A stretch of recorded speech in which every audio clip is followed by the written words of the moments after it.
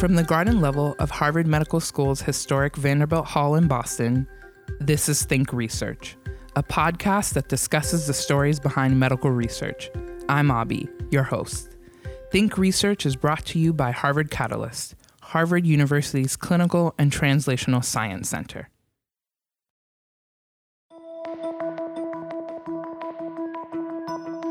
When evaluating health policy and practice, cost is often left out of the discussion. Health decision scientists, however, look closely at cost alongside other factors like mortality and quality of life. These researchers synthesize information from a wide range of sources to estimate the health consequences and societal cost of treatments. On this week's episode, we talk with Dr. Ankur Pandya about how he got started in the field of health decision science and his research evaluating the 2013 guidelines for the use of statins to prevent cardiovascular disease. Dr. Ankur Pandya is an assistant professor of health decision science in the Department of Health Policy and Management at the Harvard T.H. Chan School of Public Health. He teaches introductory health decision science and conducting research built on these methods. His research has been covered in the New York Times, National Public Radio, NBC Nightly News, and other media outlets. Hello, Dr. Pandya. Welcome to the show. Thanks. Your career focuses on health decision science and research based off of these methods.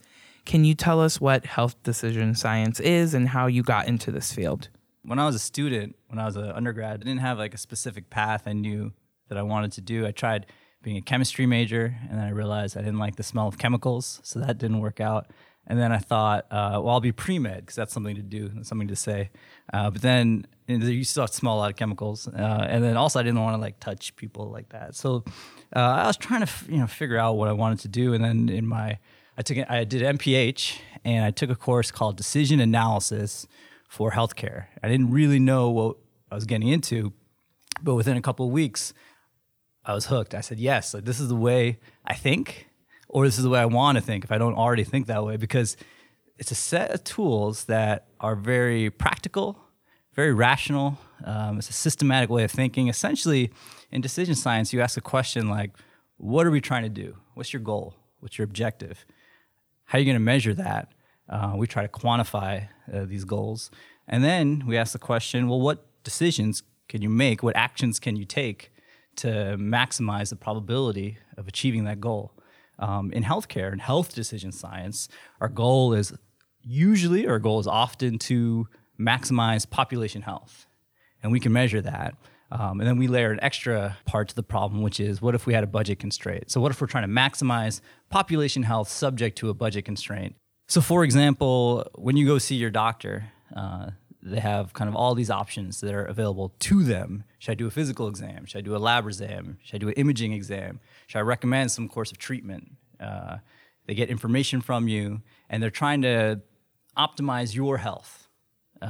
Maybe not subject to a budget constraint, but maybe they are. Maybe they do have different financial incentives in the healthcare system that they're also responding to.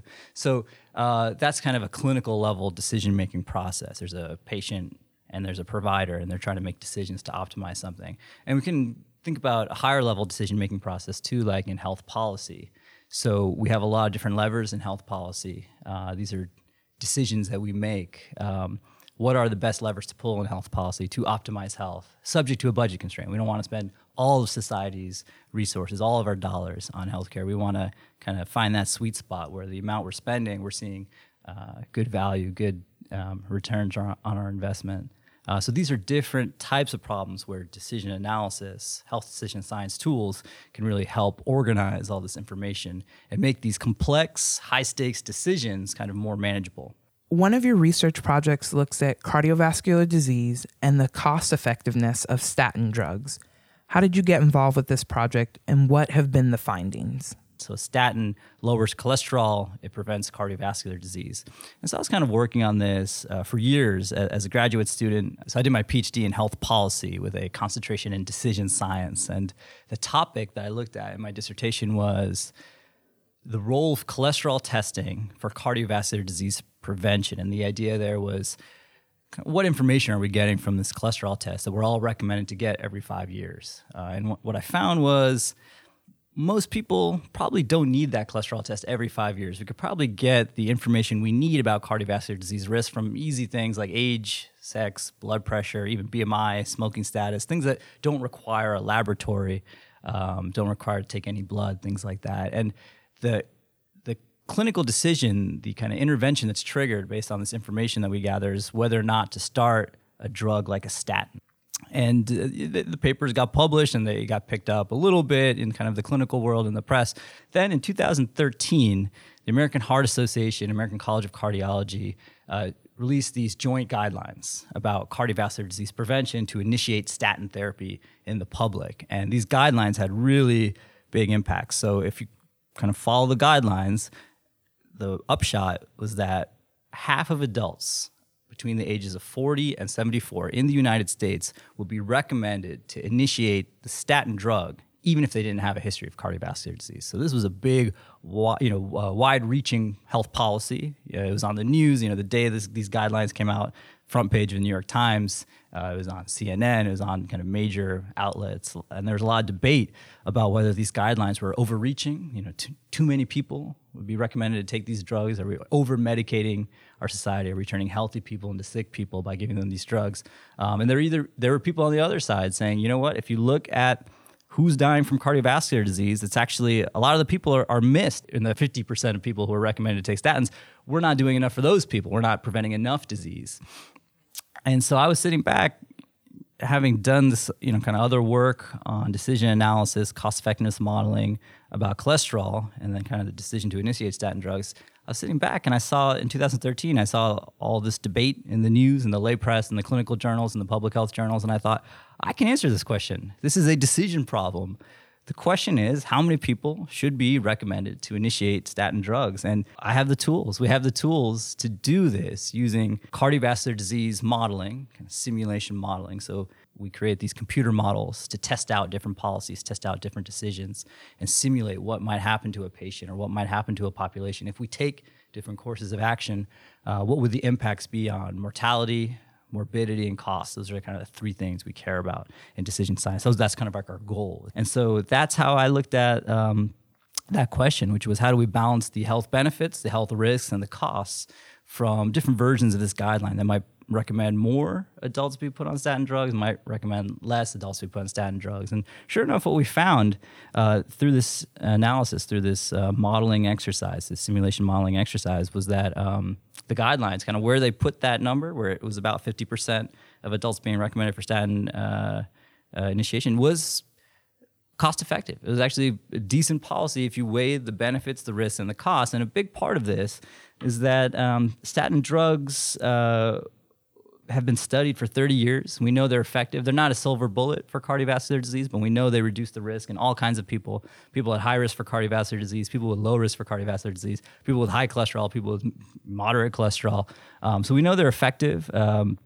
We know they're generally safe. They have a couple of side effects like muscle pain, a small but significant increased risk in diabetes.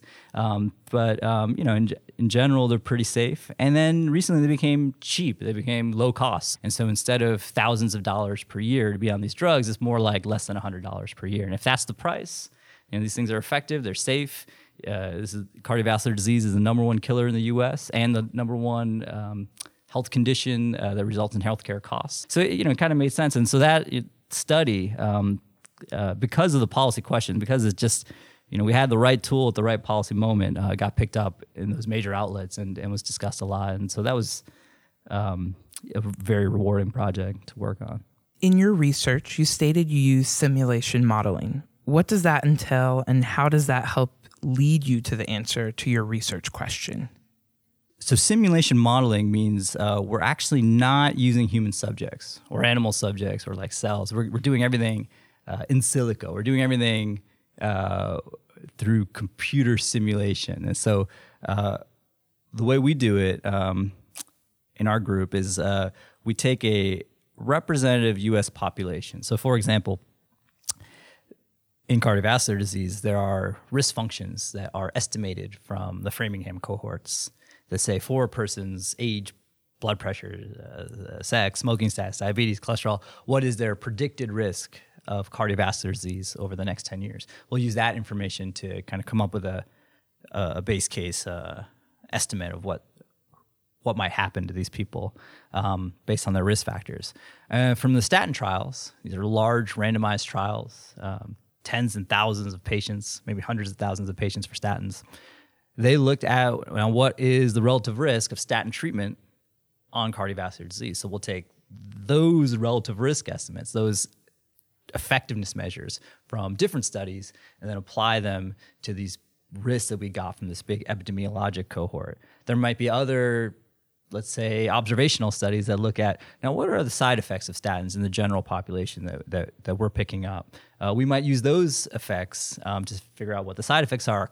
Different study might do costing, so we'll use that information to figure out what the costs are. So we kind of find this starting population, where we know their risk factors for cardiovascular disease. We know their age, their blood pressure, their cholesterol, kind of various factors we need to know to then predict what might happen to them going into the future. And then what we do is we layer interventions on top of that. Now we say, well, now what if more of them exercised? What if more of them ate better? What if more of them got statin drugs?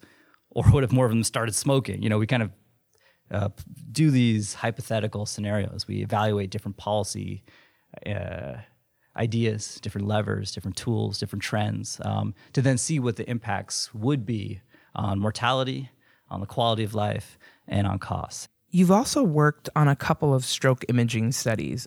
What can you tell us about that?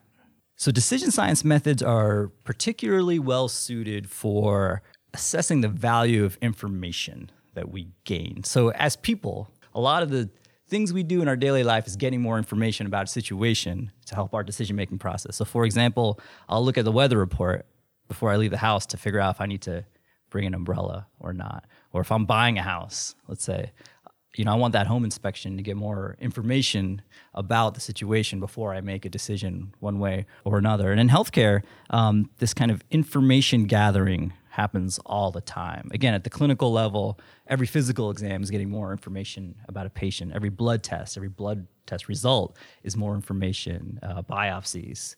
And so imaging is a very important part of this information gathering process in healthcare.